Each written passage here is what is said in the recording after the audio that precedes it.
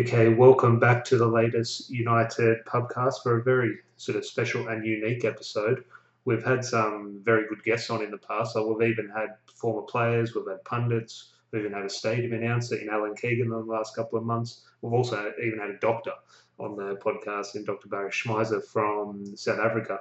But I think this is a first for the podcast. We now have our very first author, all the way from Germany, Mr. John Silk. How are you, mate? Doing well, thanks. And you?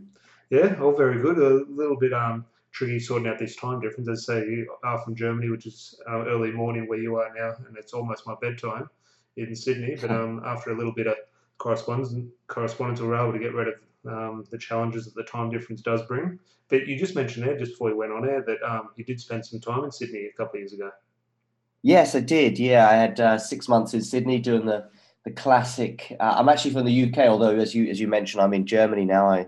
I work here as a journalist. But yeah, 15 years ago, I had 6 months in Sydney and a couple other months traveling around the country doing the classic sort of British backpacking, working holiday visa kind of thing. Yeah. No, plenty of that. A lot of our listeners are in the same boat as you were all those years ago. But I think it's a fascinating thing because some of our most favourite podcasts we have done have been sort of ones where we have had guests who do have a unique story. And speaking of stories, you have written a book about probably the greatest story ever told in Manchester United.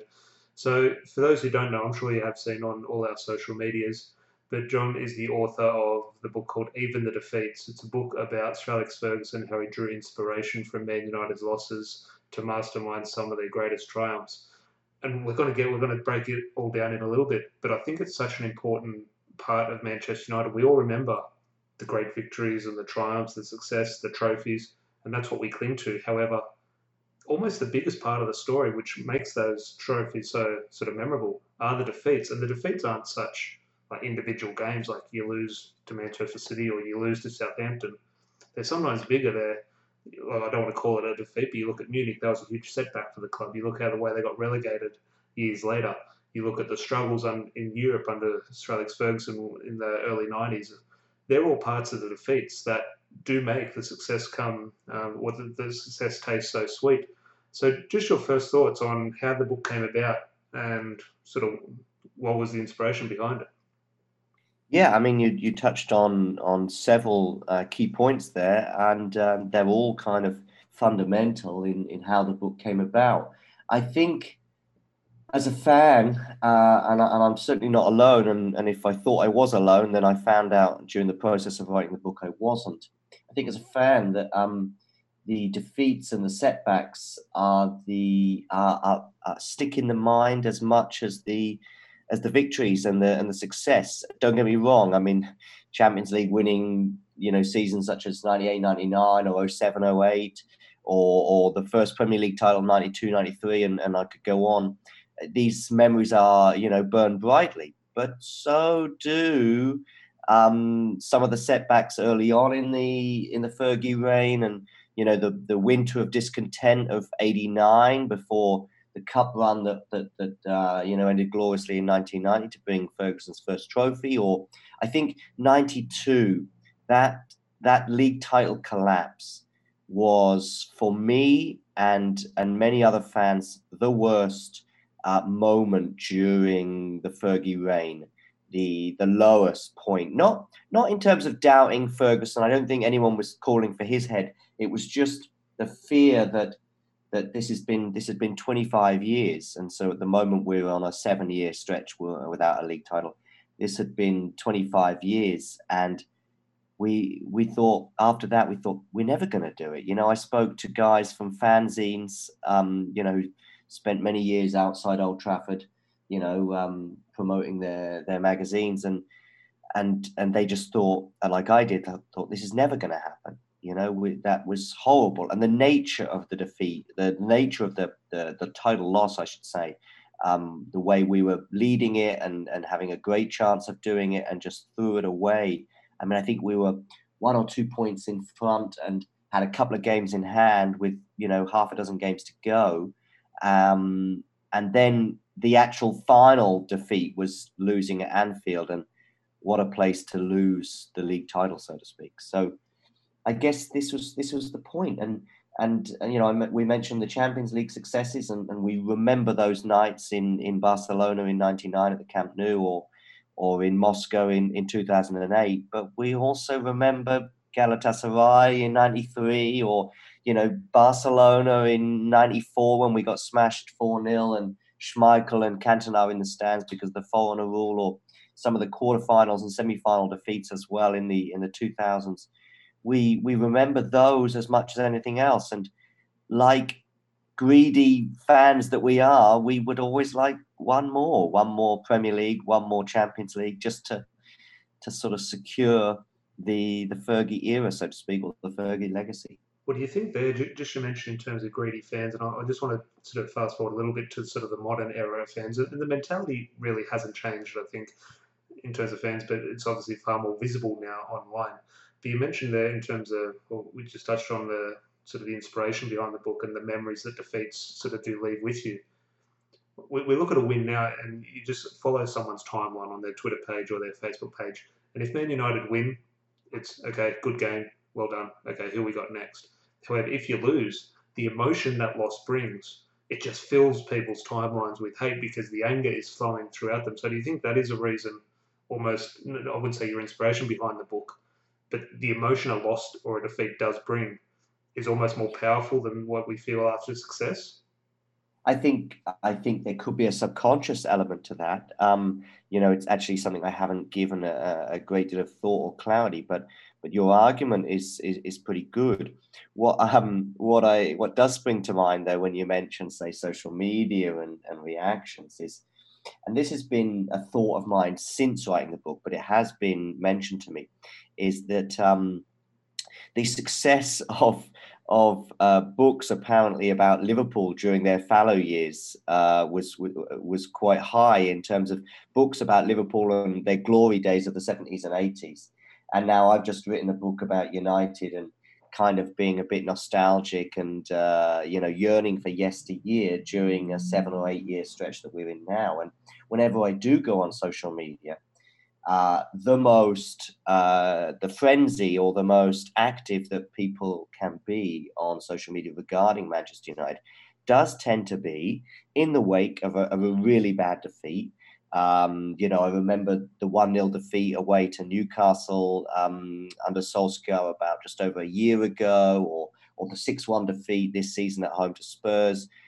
Those defeats seem to get people even more trigger happy with their keyboard, so to speak. But then when things are a little calmer and maybe things are between games and there's been 2 or 3 days, then the tweets emerge about yearning for yesteryear, and we see great goals from Giggs, or debates about Scholes and Gerrard, or who was better, or who would be in your all-time 11, or which team was better, 99 or 2008.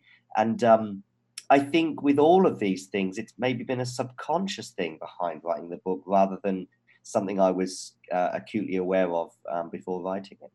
No, definitely. Now, whenever we have a guest on the podcast, we like to sort of go through sort of chronological order. But before we get onto the book, it's something I wanted to touch on this a few minutes earlier. But just as a fan, your story, your Man United story, everyone has one. Your first memory, the reason you're supporting Man United, just your sort of bit of sort of history with Manchester United. I mean, it's actually completely linked to the book, really, because I don't think I could write this book without having, either a great affinity for the club or having a story, so to speak. And mine began in the mid '80s. I actually mention it in my dedication, because the woman responsible for me supporting Manchester United was my stepmother, and my father was never really into football. My mother was, but she was an Arsenal fan, so less said of that the better. But it was my stepmother who had a great influence on me at this age of 5 or 6, when you're kind of at your it's the age really that many of us choose, to A, follow football, and B, our team. And I was in the garden playing football, but without a ball, just pretending, and these feelings that I had that day, by the way, almost never leave. I mean, you see how adults are, even without a ball. We kind of imagine when we're watching a match, or even just even when we do see a ball, we still have that childish element of wanting to kick it. And if there's a goal nearby, we just want to kick it in the goal. And this, this, I don't know, this devotional love of the game never really leaves us.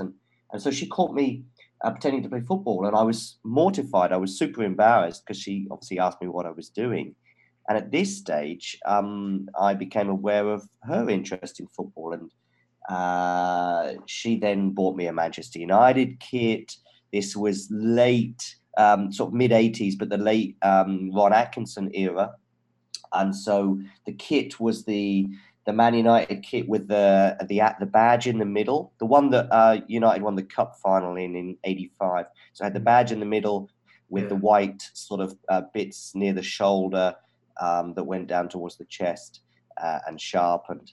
And so that was my United story, really. And from that moment onwards, I was a United fan. I mean, she used to spoil me rotten with all the gifts and the duvets and I had the posters and the Match magazines and the Shoot magazine subscriptions and the football stickers and all the rest of it. So, that was my beginning, if you like. And here we are, almost 40 years later. And my joys and frustrations are equal today as what they were then regarding Manchester United.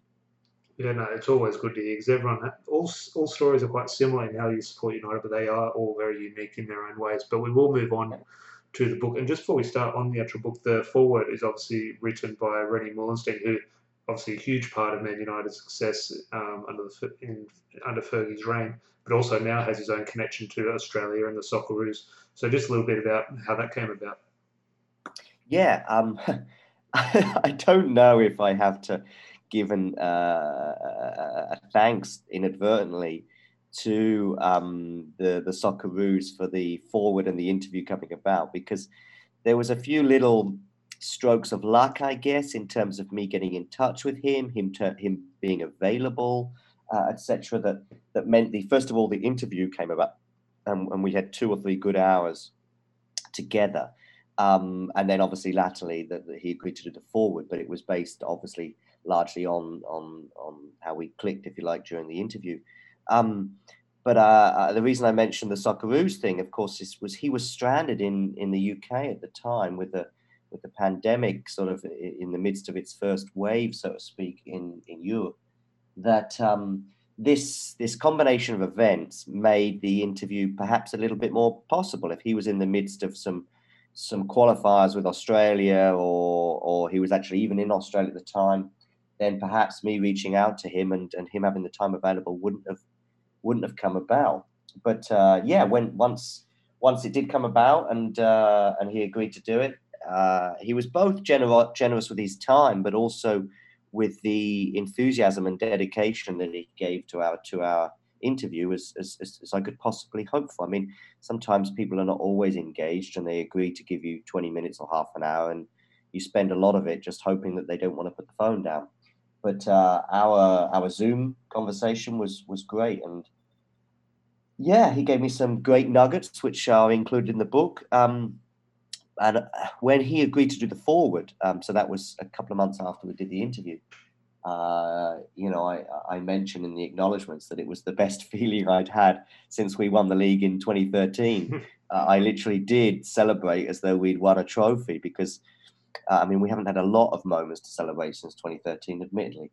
But it was great. And I really appreciate that from Rennie. And some great insight, some great moments that he spoke about.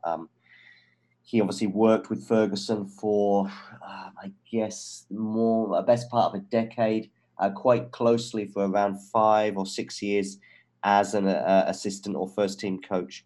And so, he was there during, at close hands during the sort of 06, 07, 07, 08, which was the born again moment of the Ferguson era, which of course is focused on heavily in the book. And then, of course, the last sort of 4 or 5 years after Ronaldo left. And by the way, he also gives me some good stuff with Ronaldo, but also even the Van Persie signature and how that came about and how Rennie was crucial, arguably, to that, although he wouldn't say so himself.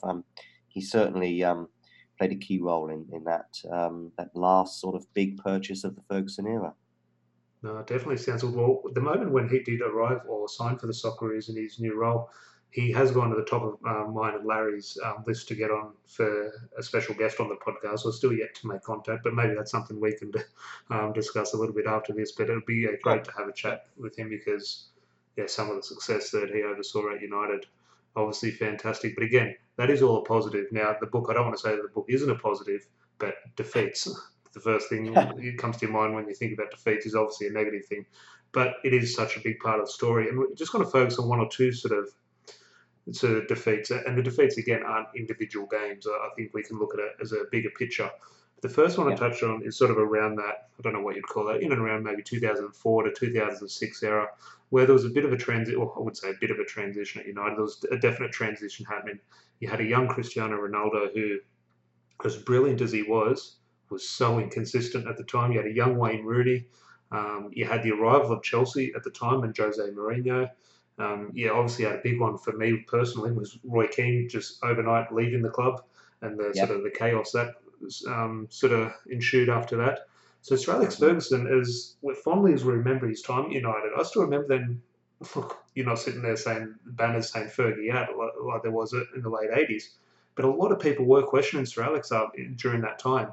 And we obviously did go 3 years without the title, which, look, when we look at it now, 3 years is nothing. What are we, coming up 7, 8 years since the title? But just a little bit about that era and your you obviously speak about it in the book, but just your sort of first thoughts when that era, 2004 to 2006, springs to mind. Yeah, I mean, as you say, the title of the book, Even the Defeats, which I took from his speech at Old Trafford on for his last home game. It's the clue is in the title, in the defeats, but it's also about the journey from defeats to victory. And I think, as you say, or setbacks to victory as well, as you say, the 04-06 period arguably is darker than the 86 to 89 period. I mean, 86 to 89, was not great. And you look at where we finished in the league in those years, and you would say that it was worse. But of course, what you had before the 86 to 89 was, almost 2 decades of a complete lack of success anyway. What you had in 04, 05, 06 was what appeared to be a great of the game, or a great of sport almost, seemingly having his powers ebb away. We've seen it with many sports stars, either ones that retire and then come back, maybe in Formula One or in athletics, or also in football, or just ones that continue for too long and don't find solutions, if you like, to long-term problems. And so we saw this guy who had, was close to retirement in 2002, but decided to carry on. And then for the next sort of 3-4 years, we had the Wenger and then latterly the Mourinho effect. And I think overcoming those two obstacles, if you like, were probably bigger achievements for Ferguson than even just winning the first title and the first trophies in the early 90s, because I think the competition by 03, 04, 05, 06 in terms of managers, for example, was on another level. We now had the foreign influx, not just on the field, but also on the bench, but not just a foreign influx of past it managers or past it players. You had arguably some of the best managerial talent in Europe. You had Gerard Houllier, for example, at Liverpool, who was much highly thought of and still did a very good job, whether we like it or not, Old Trafford. And then, of course, you had Wenger doing, marvelous things at Arsenal in terms of, ripping up rule books almost in terms of training and diet, and bringing in players for really good prices. It wasn't like Wenger was even competing with Ferguson or United for the big expensive players. He was getting Nicolas Anelka for 500,000, or he was getting Patrick Vieira for 3.5 million when midfielders were going for double that. So, and then obviously Mourinho was probably, the best manager of his time, and certainly of that style, and winning a European Cup at Porto. So this was a very different situation to the obstacles that Ferguson overcome when, for example, he was winning trophies in the 90s with Kevin Keegan, and Roy Evans at Liverpool. These are very different and very much more difficult obstacles to overcome. So I think this period, and ironically, I was in Australia for a period of this time. I was there for 6-7 months or 7-8 months between in the 05-06 season, the season that ended with us winning the Carling Cup. This was a dark time, and I remember going into work in Sydney, and sometimes going into work immediately after a defeat or a problem, and as you said, with the purchases of Rooney and Ronaldo and Keane departure, it's a heavy focus of the book, because every chapter really that I have in the book pretty much goes from a setback to a triumph almost, and there's a couple of parts of the book, or a couple of chapters of the book that just focus on firstly Wenger and then secondly Mourinho, and how Ferguson overcame them. And I think he overcame them with partly through a long-term plan. Rooney and Ronaldo was certainly very much a part of that long-term plan, and he recognized that this was not going to be a quick fix, or even where we could have a transitional period or season such as maybe 95-96, when we actually won that league title in 95-96, overcoming Newcastle and Keegan. But arguably you would say we were in transition that year, or even the following year, with obviously, selling Kanchelskis, Vincent Hughes, and bringing the young kids through. I think Ferguson was perhaps looking at a little bit long-term there, but could still pick up trophies because the opposition or the competition wasn't so great. Well, could you? 2004, We just mentioned 2005, 2006, it wasn't the case. Yeah, definitely. But you just mentioned there, and I agree that you could almost argue this was Sir Alex's almost his darkest period at United. However, could you flip that in terms of, depending on your perspective and what way you want to view it? It's almost his most important time and his almost best time, because you look what followed that 3 years. He follows it up with the most successful period of his time at United, wins the Premier League 3 times in a row, wins the Champions League, wins the Club World Cup. So his work in those frustrating 3 years is almost as important as of any stage in his career. Yeah, I mean, we mentioned Rooney and Ronaldo, and I think their trajectory is kind of obvious, and also their influence is obvious in that they were a little bit like United, inconsistent at the beginning of their times at United, and could frustrate, but we thought there was talent. We didn't probably quite realise that Ronaldo would be the one. I think we saw Rooney has been a bit more consistent. We thought Rooney would be the one, maybe complemented by Ronaldo, but actually it turned out to be the other way around, that Ronaldo just exploded. I think there's one person, though, that United fans sort of don't talk about in quite such gushing terms. Ferguson does, but United fans don't, and there's a few reasons for that, and I'll come to that in a second.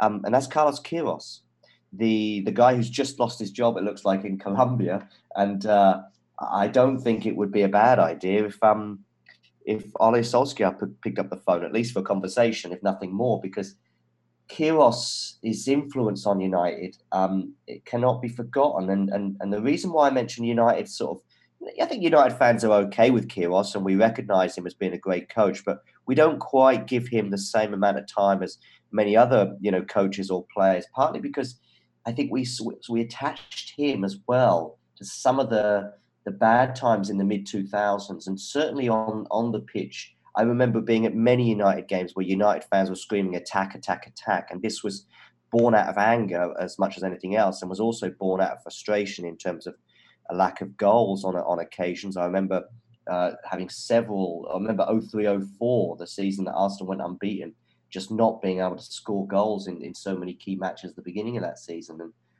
I think it was the end of that season, actually. I was at Carrow Road. We lost 2-0.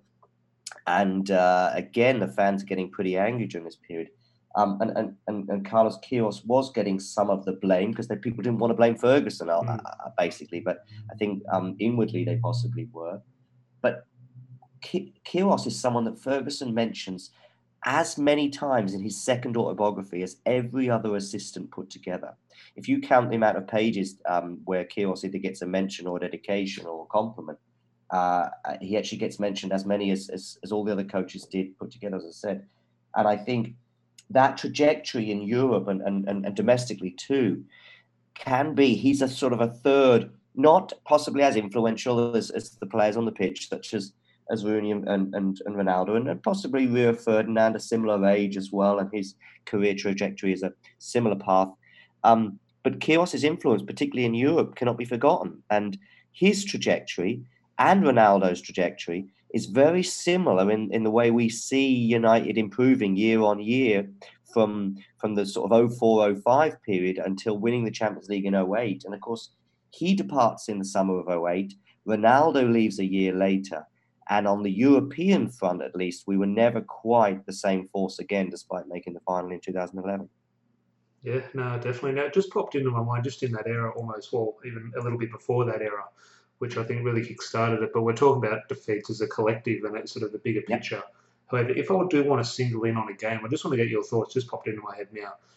I am to blame. No, this sounds bad. I don't want to blame this defeat on sort of changing the landscape of English football. But if I'm going to put my tinfoil hat on, I truly believe it sort of almost did have that effect. But when we got knocked out of the Champions League against Porto at Old Trafford with Jose Mourinho, I always wondered for that defeat, a case of what if Scholes' goal gets allowed and we go through, or Tim Howard doesn't drop the ball and they don't get that goal, we don't see that image of Jose Mourinho running down the touchline. Porto don't go on to win the Champions League.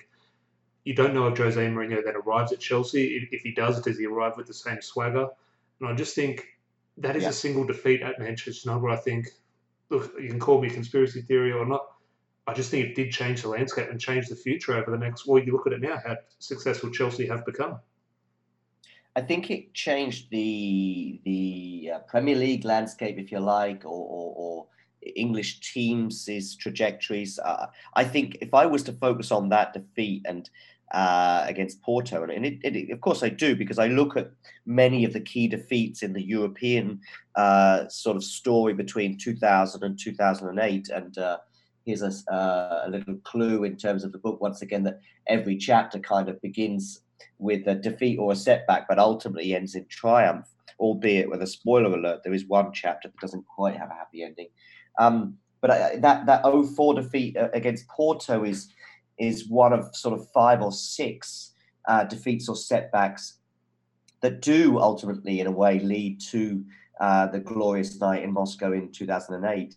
But I think actually probably now, 15, 16 years later, I think you could probably look at that as an Arsenal fan and have probably, strangely enough, as a third party that should have no interest in that game. Because I think you're right, if United win that game, I have no idea where we end up in the Champions League that season. But what I do know is that really Mourinho didn't finish Ferguson off, but he did finish Wenger off, albeit that Wenger stayed on for 6, 7 more years. But with Mourinho and Abramovich, that was probably as much of an influence in Wenger's demise as Ferguson was. And I think that result probably has a bigger indirect influence on Arsenal than it does United, because United kind of recover. Whereas Mourinho and Abramovich entering at Chelsea, that was kind of, well, put it like this, Arsenal haven't won a title since then. And that's 16 years. That's a long time.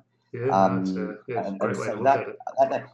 I mean, I think I actually when you sort of were introducing that Porto defeat, I actually quickly wrote down the defeat I thought you were going to mention, which is the 2000 defeat to Real Madrid.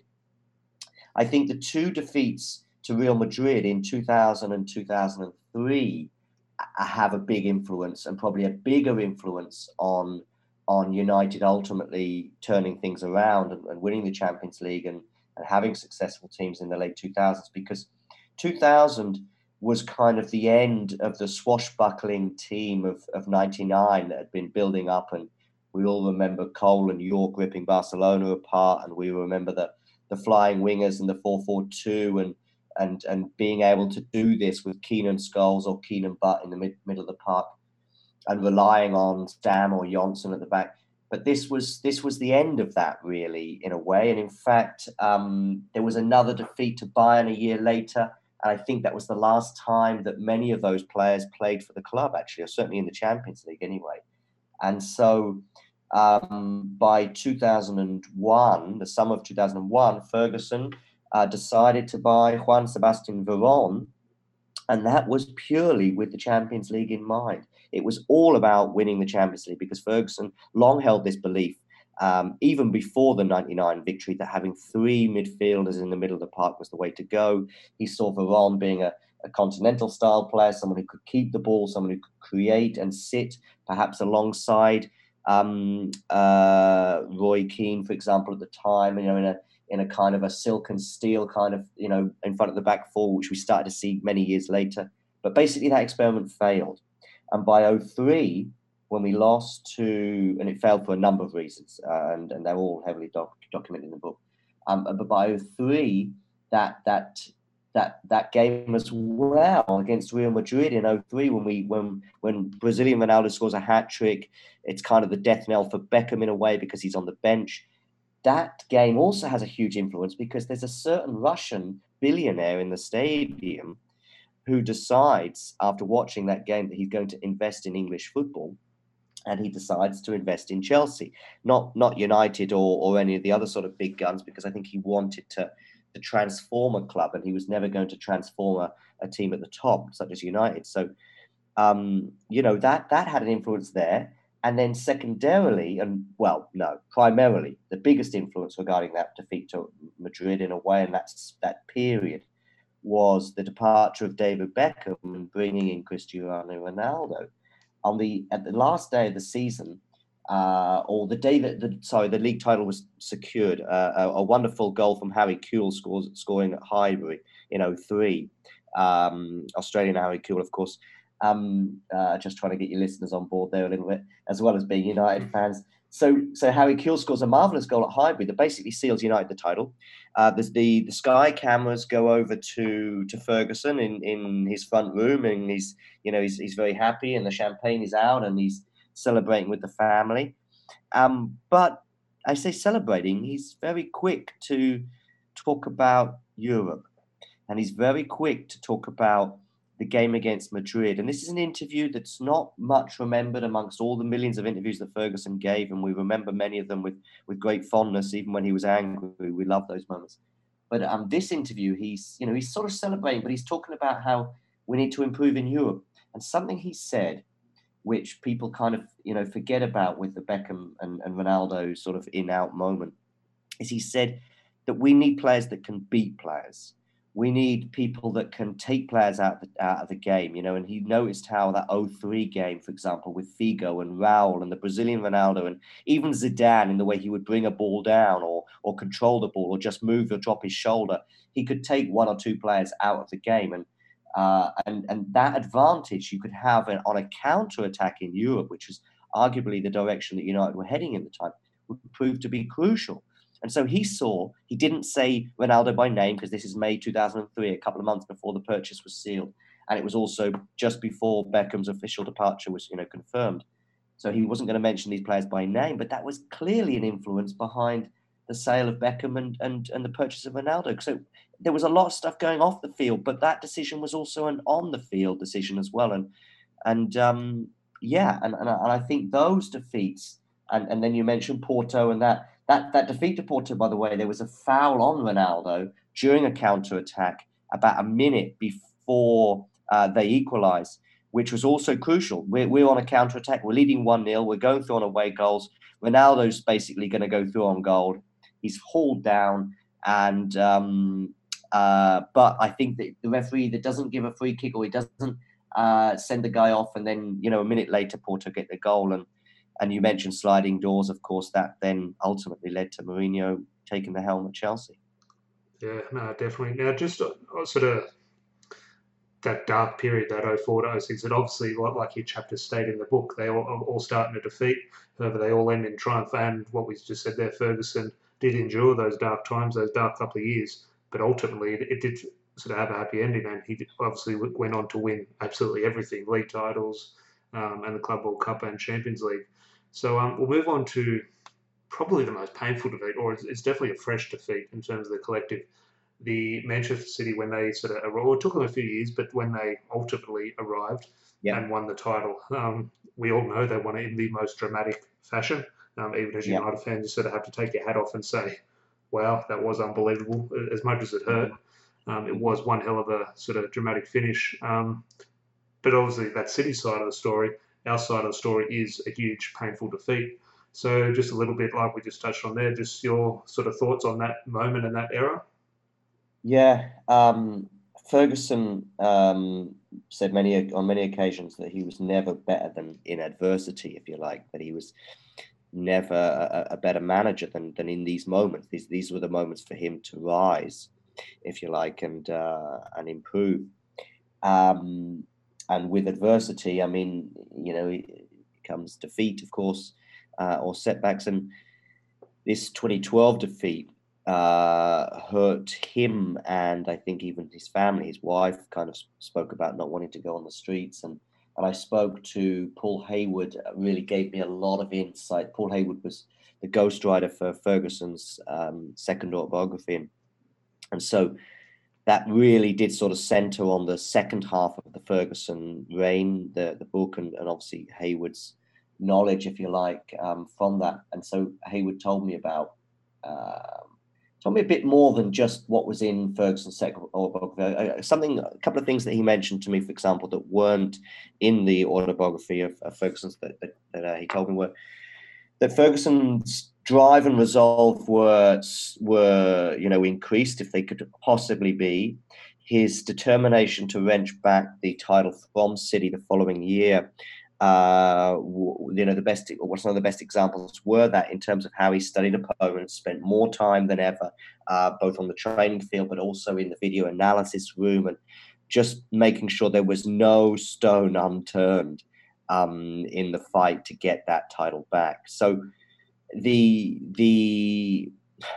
began this conversation by kind of talking about how the book came about. I mean, one of the reasons why the book sort of worked for me was every time I looked at a success story, it began with a setback or defeat or a bad moment or Ferguson in adversity, whether that be the dark days of 88, 89 and the 5-1 defeat to Man City, and then the same season winning the FA Cup, or losing the league to Leeds in 92. Boom, a year later, we win the title, in 93. And the relationship between each event is so clear that it's not just me going, oh, what a coincidence, those two things happen close to each other, or boom, boom, boom. There's actually a relationship between the events. And the 2012-2013 thing, which was the end of the Ferguson reign, also has this exact same dynamic, this exact same relationship between an incredibly hard, tough pill to swallow and, glory and an unbelievable way to go out. And so what we see is so many things that occurred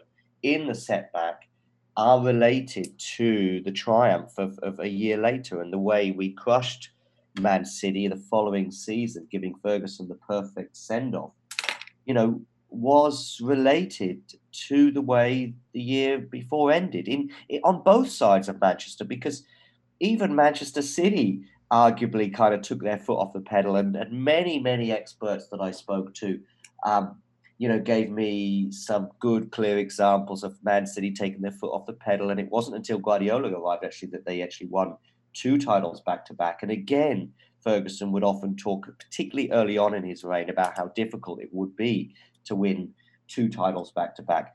Although I think Journeys from Victory to Victory didn't quite make quite such a good story as Journeys from Defeat to Victory. So I didn't look at how United would regain titles, to keep the title or to win it back to back, which was something, of course, we never quite managed in Europe, which is probably the sort of, I think, long term is the sort of big regret of Ferguson's, and maybe even as United fans looking on. But that relationship between 2012 and 2013 is so clear and so romantic in a way. having a happy ending. Well, you just mentioned there, as it's such a painful defeat. However, 12 months later, it finishes as good as it can in terms of winning the Champions League. And look, football, we all know, of course, it's a team game. Of course, Sir Alex Ferguson had such a big impact. But we all look back and look, it is far more complex. But we all look back and say, Robin van Persie arrived. Robin van Persie was the reason we won it. He almost Yeah, single-handedly took us to the yeah. title. And just your thoughts on Sir Alex in terms of the way he reacted to defeat, literally losing it on goal difference. So on paper, how do you fix that? You buy someone who's going to score goals. So he brings in Yeah. Robin van Persie. And just your thoughts on Sir Alex Ferguson's thinking behind that to almost sort of fix the problem. Yeah, I mean, listen, I didn't sort of mention it in my initial answer. Of course, it's the first thing that jumps into your head is you lose the title to City and we win it a year later. And the big difference, the unbelievably big difference is Robin van Persie. And I probably didn't mention it in my initial answer just because it's kind of a no-brainer in a way. I think we were sort of looking at Lewandowski at the time as well. I think that was his last season. Yes, it was at Dortmund. And that summer he went to Bayern. I think Ferguson would have loved to have brought him to Old Trafford, but that was pretty much a done deal between the two German clubs. And so Van Persie was probably the obvious next choice, at least obvious in terms of talent and what United needed. Wrenching him from Arsenal, of course, would be a different thing. Although Ferguson did have reservations in the January of 2012, around the time of the United, this is sort of obviously long before the end of the season, the previous season, the January of 2012, around the time of the cup win at Man City at 3-2, and Scholes coming out of retirement, that period of January. It was around this time that there were some feelers, if you like, put out between United and Arsenal. And Meulenstein certainly played a role in that, being of the same nationality. And I think there was an agency, it's documented in the book, that represents Van Persie that I think got in touch with United. And as I say, you can get more information on that book, in the book. But this was key. Now, I talk about Ferguson's reservations. Ferguson did have one or two reservations at this point in January 2012 about, injury record, etc., etc. And Meulenstein was like, no, he's fine. They looked at the stats and all the rest of it. And then also the reservations from Ferguson were about, the likelihood of it coming about. You didn't want to have an embarrassing transfer pursuit that we've become familiar with in more recent years, post-Ferguson. So you wanted to be sure. And, Meulenstein assured him, he said, I think he wants it, certainly if he's going to come to an English club, then it's really United, who he wants to come to. And of course, we remember the press conference that Van Persie gave about the little boy inside him, said United every day of the week. And that was clearly a sign of where we were at the time and Man City were at the time in terms of the status of the two clubs. That you had a new kid in town in terms of Man City, but they didn't have quite the lure or anywhere near the lure that United had or arguably still have. So yes, the Van Persie signature is an obvious difference between the two seasons, but I also think that there was a ruthlessness to United that season that came from the manager regarding how the title had been slipped away the year before. Ferguson gave an interview in the February of 2013 that, by the way, makes it look like he's going to carry on for another 5 years rather than another 5 months. He gives an interview to BBC TV just ahead of the Champions League ties against Madrid. And Ferguson said that, regarding the previous season, complacency was to blame. And we didn't anticipate the defeat against Wigan in the run into 2011, 2012. And the obviously the loss of the 2 goals against Everton, where, again, he used the word anticipation. We just didn't expect it. And that obviously means complacency. The following season, when the screw was there to be turned at Christmas, for example, or just before Christmas, winning at the Etihad with that marvellous free kick from Robin van Persie that did take a deflection. But anyway, or just winning those games when really, beating Everton at home on the eve of the Champions League tie, playing our strongest team and just making sure we got that title. And there was going to be no way we were going to just let it slip, no matter how big our advantage was, because for most of the second half of the season, we did have a big advantage, and ultimately sealing it with a 3-0 win and a Van Persie hat trick. I mean, that just ticks all the boxes in a way, in the way we came back from the season before. Yeah, no, definitely extremely fitting when you do put it that way. But just to wrap up, well, just moving on now quickly before we wrap up the podcast, you look at that and that is almost the last sort of happy memory we do have. And it's scary to think. It feels like yesterday, but also we're coming on to almost 10 years ago. In a few years, that'll be. So it's quite sad you say there in terms of Arsenal not winning the league for, it's coming on 16 years sort of thing. So those years do rack up quite quick. And at the moment, we are, I'd say, unfortunately, in the middle of a sort of a huge defeat at the moment in terms of where we are, where we have been, where Liverpool currently are, which obviously does play a part in terms of where your rivals are. We just mentioned there, sort of their influence when Manchester City win, the impact that had on Sir Alex and Manchester United. So hopefully Ole Gunnar Solskjaer can get us back to the success we want. But just before we wrap up, just throw it back over to you if you want to sort of tell everyone where they, because we're recording this on the eve of the PSG game, so a little bit, or just at the start of December, could make a very good Christmas present for a few people. So if you just give a little bit of a plug on your social media handles and best place to buy the book. Yeah, absolutely. Yeah. Social media, Twitter anyway, is @jsilk, @jsilk. I'm John Silk. I've written this book, Even the Defeats, which is available on Amazon. It's also available via Pitch Publishing, who gave me the opportunity to write this book on their website, on Pitch Publishing's website. It's also available in other parts of the world, in shops, for example, in the UK. I know it's available in Waterstones and WH Smith's, two of the biggest shops in the UK. But of course, for most people, of course, listening in Australia and other parts of the world, Amazon would be the obvious place to get the book. Yeah. No, beautiful. We'll definitely leave a link to all the sites and all your social media handles as well. Just listening to some of your stories there, just it definitely, as I mentioned, we do want to remember all the sort of great memories, but the defeats are such an important part of Man United's history, and ultimately they do sort of end up in positive. So hopefully this one with Solskjaer, hopefully you can add a new chapter in a few years where Solskjaer obviously overcomes this dark time, and we have some more positive times to look back on. But as I said, we are recording this a few hours before kickoff in the PSG home game. So by the time you listen to this, hopefully we are still in the middle of very good form. Hopefully we have qualified from the Champions League group, and who knows, even closer to the title. It would be a good chapter. Is that on the cards if Solskjaer does get us out of this? There's right now I am actually racking my brains and thinking about ideas for a second book.